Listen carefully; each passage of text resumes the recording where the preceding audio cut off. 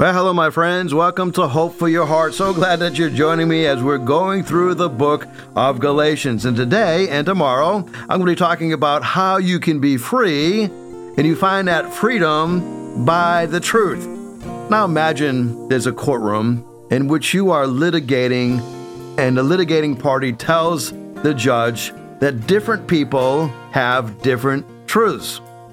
Well, the situation actually occurred when a hostile witness accused a government contractor of wrongdoing during testimony. Now notice how the contractor demonstrated his flimsy view of truth, and I put that in quotes, after the trial judge informed him of his right to cross-examine his adversary. So the judge says, it's now your turn. You can ask any cross-examination questions of this hostile witness that you want to ask of him at this time. So the contractor says, well, I don't really have any questions directed toward him because he has his own truth and I have my own truth. So the judge says, well, there's a real truth out there, and that's what I'm here for. It is to try to find that real truth. Now, did the contractor really think the judge would attempt to take the courtroom trial based upon the assumption that everyone has his or her own truth? Is real truth subjective? No, the judge was right. There's a real truth out there, and that's what we are here to do, to try to find the truth. Now, I want you to know that God uses all of our experiences, but there is only one truth. C.S. Lewis, in his biography entitled Surprised by Joy, tells of his school teacher, Kirkpatrick, nicknamed the Great Knock, and he was a furious debater. And he taught Lewis how to build a case and make strong arguments. Well, Kirkpatrick was an atheist, and he intended to strengthen Lewis in his own unbelief. But years later, when Lewis became a Christian, it turned out that the Great Knock had trained him well to become one of the greatest defenders of the Christian faith in the 20th century. As we look at the book of Galatians, we're going to look at freedom, but sometimes as we look at freedom, it feels like it's delivering bondage. Let's look at Galatians chapter 2, verses 4 and 5. There is a matter that arose because some false believers had infiltrated our ranks to spy out on the freedom that we have in Christ Jesus and to make us slaves. Now, we didn't give in to them for a moment, so that the truth of the gospel might be preserved in you. Now, Jesus said that if you continue in my word, then you're my disciples, and you will know the truth, and the truth will set you free. But sometimes it feels like we're in bondage. Do you remember in the book of Jonah? Jonah 2:8 says that those who cling to worthless idols forfeit the grace that could be theirs. So let's look at some of the traps that we can get into when we are trying to enjoy our freedom, but it feels like bondage. Number one would be worrying about the approval of others. In Galatians 1, Paul says, am I trying to win the approval of men or of God? Now, this is a deep truth. And I want you to know that pleasing God frees me to be a powerful servant of Christ. But there's still this battle of trying to approve others. Am I still trying to please men? I would not be a servant of Christ. Paul says, if I'm trying to please men, I can't be a servant of Christ. So all opposition will be seen as the end, as having done nothing but further God's design. God revealed his Son so that he might preach, says Paul. Paul knew that his primary job was not to please people, but to reveal Christ to them. So his growth was developed when he had his solitary time with God. He spent 3 years in Arabia. Now, Paul first sustained time with Christ, and he spends his time in his wilderness, and he's learning about his Savior. We know that in Acts chapter 9, toward the end of Acts chapter 9, Paul was baptized. He preached a couple of sermons, and then he spends 3 years at what some would call the Jesus Missionary University, JMU. And Acts chapter 9 tells us that Paul's conversion was so dramatic and his preaching was so powerful that the Jews decided to conspire and attempt to kill him. The disciples were afraid of Paul, and so I guess their question was, is his conversion real? I mean, what better way to kill Christians than to pretend to be one? So Paul learned quickly, the approval of men is way overrated, and it is so fleeting. George W. Bush said, popularity is fleeting. Principles are forever. So when you become a follower of Christ, you are set free, but you're going to battle wanting to have the approval of others. So Paul reminds us that he's not trying to win the approval of men. He's trying to gain the approval of God. When we look at popularity, it was William Penn who said, avoid popularity. It has many snares and very few benefits. Proverbs 29:25 reminds us that the fear of man lays a snare, but whoever trusts in the Lord is safe. Don't you love that? Don't worry about what man can do to you. If you're afraid of what men can do to you, you're going to fall into a trap. But if you trust the Lord, you're safe. In Luke chapter 6, verse 26, it says, woe to you when all people speak well of you, for so their fathers did to the false prophets. Now, I know we love the approval of others, but the fear of man can easily drive your desire for their blessings, which really amounts to their worship. Now, the gospel removes a man-pleasing spirit. In other words, the gospel produces confident and fearless followers of Christ, without concern for the approval and the good opinion of others. Paul said, I couldn't be a servant of Christ if I were a people pleaser. You know, in another passage, Paul is addressing a very common form of popularity. That is doing a job only to the degree to which you get approval, or only to the degree in which you get a reward. If you do that kind of work, I want you to know it's going to be very shoddy work. It's going to be very inconsistent work. Paul says we are to obey them, not only to win their favor, not only win their eyes on you, but like slaves of Christ, doing the will of God from your heart. He says that we're to serve wholeheartedly, as if we are serving the Lord, not men, because you know that the Lord will reward. Paul is reminding us that we are to work hard, not for the approval and the praise of men, not even for the compensation that we receive, but we are to work hard because it's part of our ministry. We are serving God wholeheartedly as we serve others wholeheartedly. Then we get our reward from the Lord. Now, there's another area in our lives that may feel like it is trapping us, but we have been set free. The acceptance of self-reasoning. Now, I think this is a bigger problem than maybe we would like to admit, but look what Paul says in Galatians 1, verses 11 and 12. He says, dear brothers and sisters, I want you to understand that the gospel message I preach to you, it's not based on mere human reasoning. I received my message from no human source, and no one taught it to me.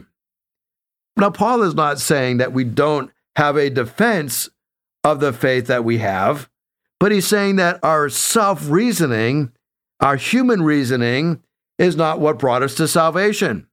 He says, I received this message from no human source. Nobody taught it to me. I want you to know, self-reasoning can often lead to self-justification.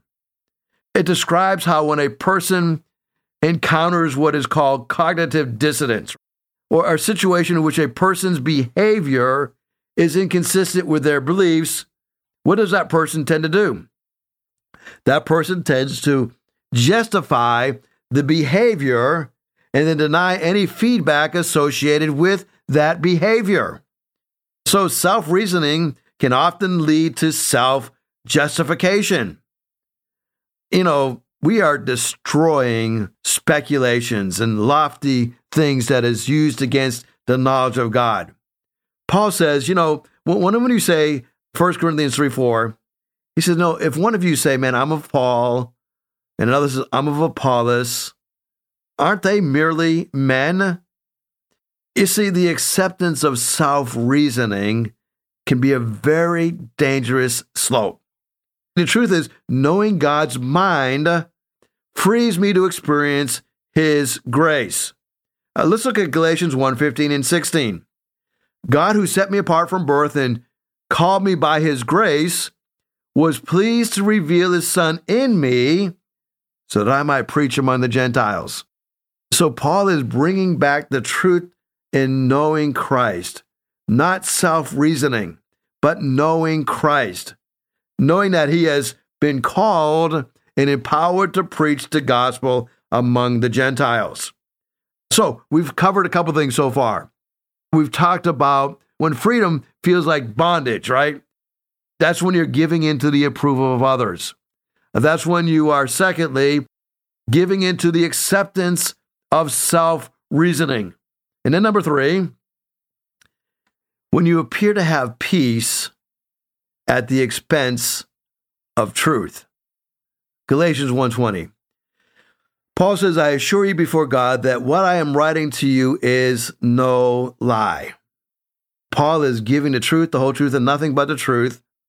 And he's not creating the appearance of peace, right? Jesus said, blessed are the peacemakers, not blessed are the peacekeepers, right? So if you're wanting to have peace at all cost, you're going to have an appearance of peace, but it can often be at the expense of truth. Let's look at Galatians chapter 2. He says, but not even Titus, who was with me, though he was a Greek, was compelled to be circumcised. But it was because of the false brethren secretly brought in, who had sneaked in to spy out our liberty, which we have in Christ, in order to bring us into bondage. So Paul here is addressing something that has happened within the church of Galatia.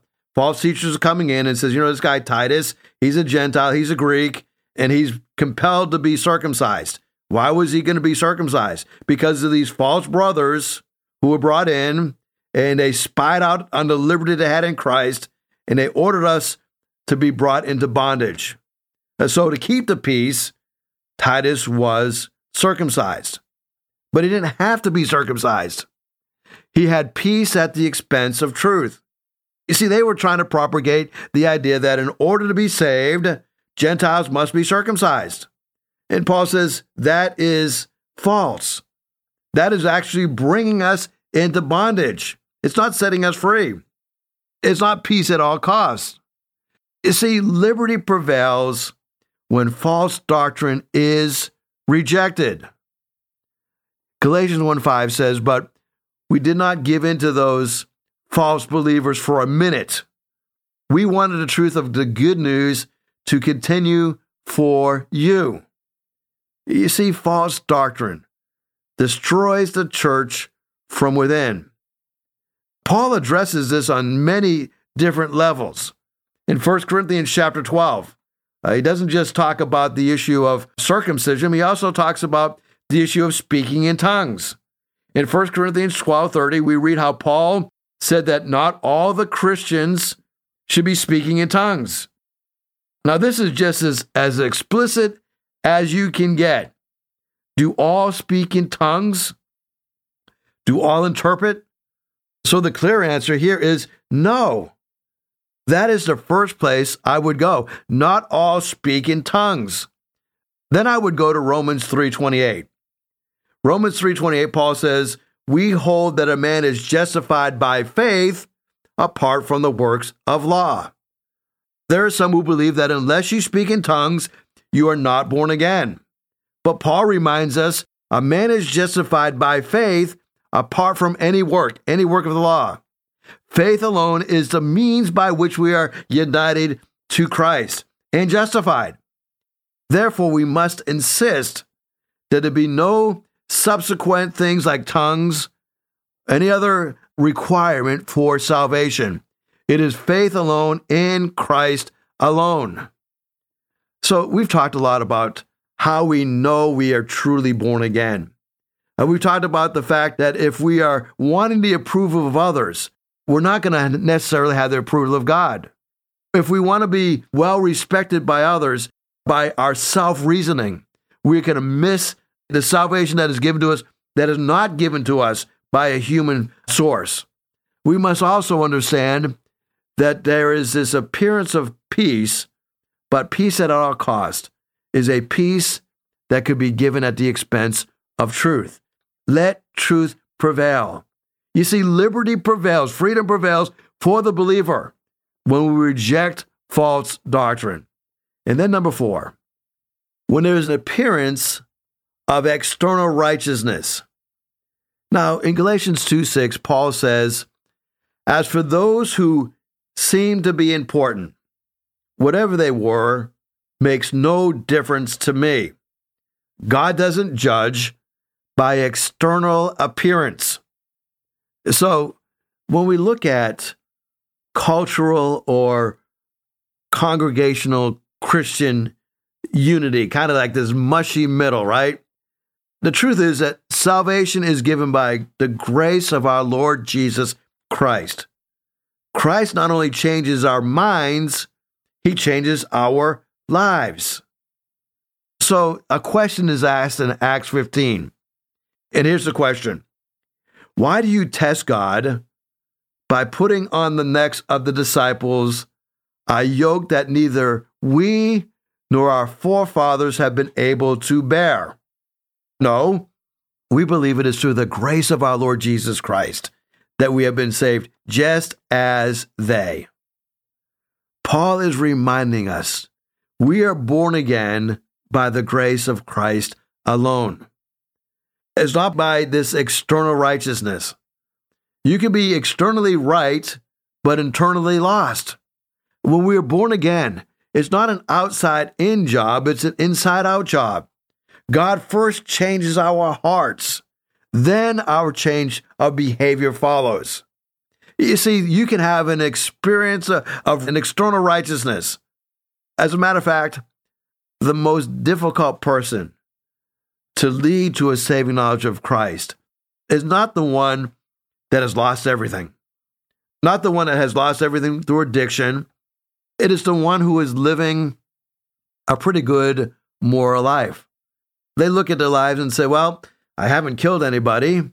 I'm pretty good to my neighbor. I'm kind. I'm giving. That person looks at their lives and saying, because I'm a pretty good person, I will be accepted by God.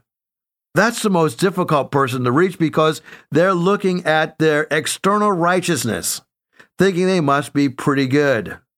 But Paul reminds us that God doesn't judge by external appearance. God looks right beneath the surface and he looks at our hearts. The heart is desperately wicked. Who can know it? And Paul reminds us that Christ has come to give us salvation, and it is given by the grace of our Lord Jesus Christ. There's something else that we must look at. When we have been set free, we don't need the approval of anyone, and we don't have to be critical of anybody.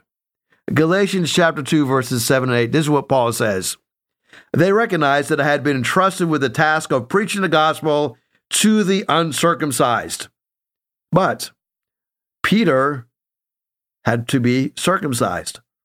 Wait a minute here. Titus wasn't circumcised, but now Peter is being circumcised? Different motivation here. You see, they were trying to force Titus to be circumcised so that he could fit in, to keep the peace as a part of his salvation. Now, Peter here had to be circumcised, for God, who was at work in Peter as an apostle to the circumcised, was also at work in me as an apostle to the Gentiles. You see, what happens to the gospel? The gospel of grace unifies us, encourages us, and guides us. Galatians 2, 9 and 10. James, Peter, and John, these reputed to be pillars, gave me and Barnabas the right hand of fellowship, and they recognized the grace given to me. They agreed that we should go to the Gentiles and they to the Jews. All they asked is that we should continue to remember the poor, the very thing I was eager to do. So here Paul is giving us a little bit light as to what is going on here. Peter was to minister to the Jews. Paul was going to minister to the Gentiles. As a result of that, so that Peter could be recognized as one who is willing to work with the Jews, he was circumcised. It had nothing to do with the pressure to be circumcised. It had nothing to do with his salvation. It had everything to do to help him minister more effectively. You see, when you look at this, truth alone must determine our alignments. Truth comes before unity. Now, to remain divided is sinful. I mean, after all, didn't Jesus pray that we may be one, even as we are one? John 17:22. You see, there's a chorus of voices that are harping a unity tune. What they are saying is Christians of all doctrinal shades and beliefs must come together in one visible organization regardless. Unite, unite, unite. Now, such teaching is reckless and false and dangerous. It is truth alone that determines our alignments. Truth trumps unity, because unity without truth is hazardous. Our Lord's Prayer in John 17 must be read in its full context. In John 17, verse 17, Jesus says, "Sanctify them through thy truth. Thy word is truth." Now, only those sanctified through the word can be one in Christ. To teach contrary or to teach otherwise is to betray the gospel.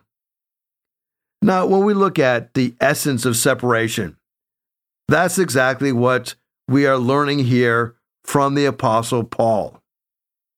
William Arthur Ward said, "Flatter me, and I may not believe you. Criticize me, and I may not like you. Ignore me, and I may not forget you.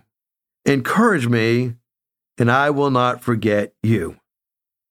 I want to encourage you, my brothers and sisters in Christ, to live your life in the realm of walking in truth. The truth will set you free. We are sanctified by the truth. The Word of God is truth.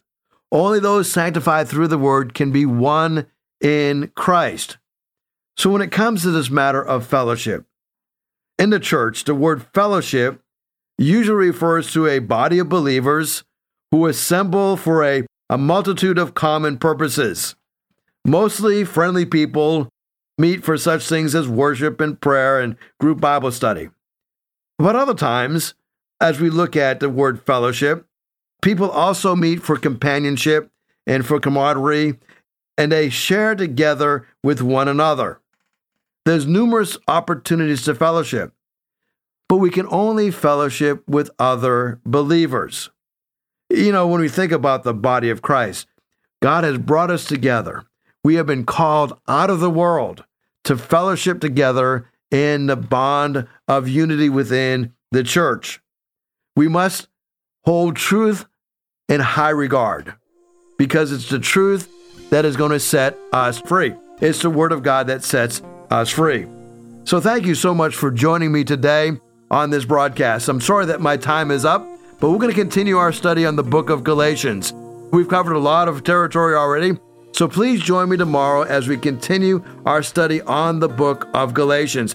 We're going to be in Galatians chapter 2 for the broadcast on Thursday. So thank you so much for joining me today. So Lord, allow your word to wash over us. Allow your word to fill us. Allow your word to change us. Help us to be set free by the truth of your word. Thank you for this opportunity to share today.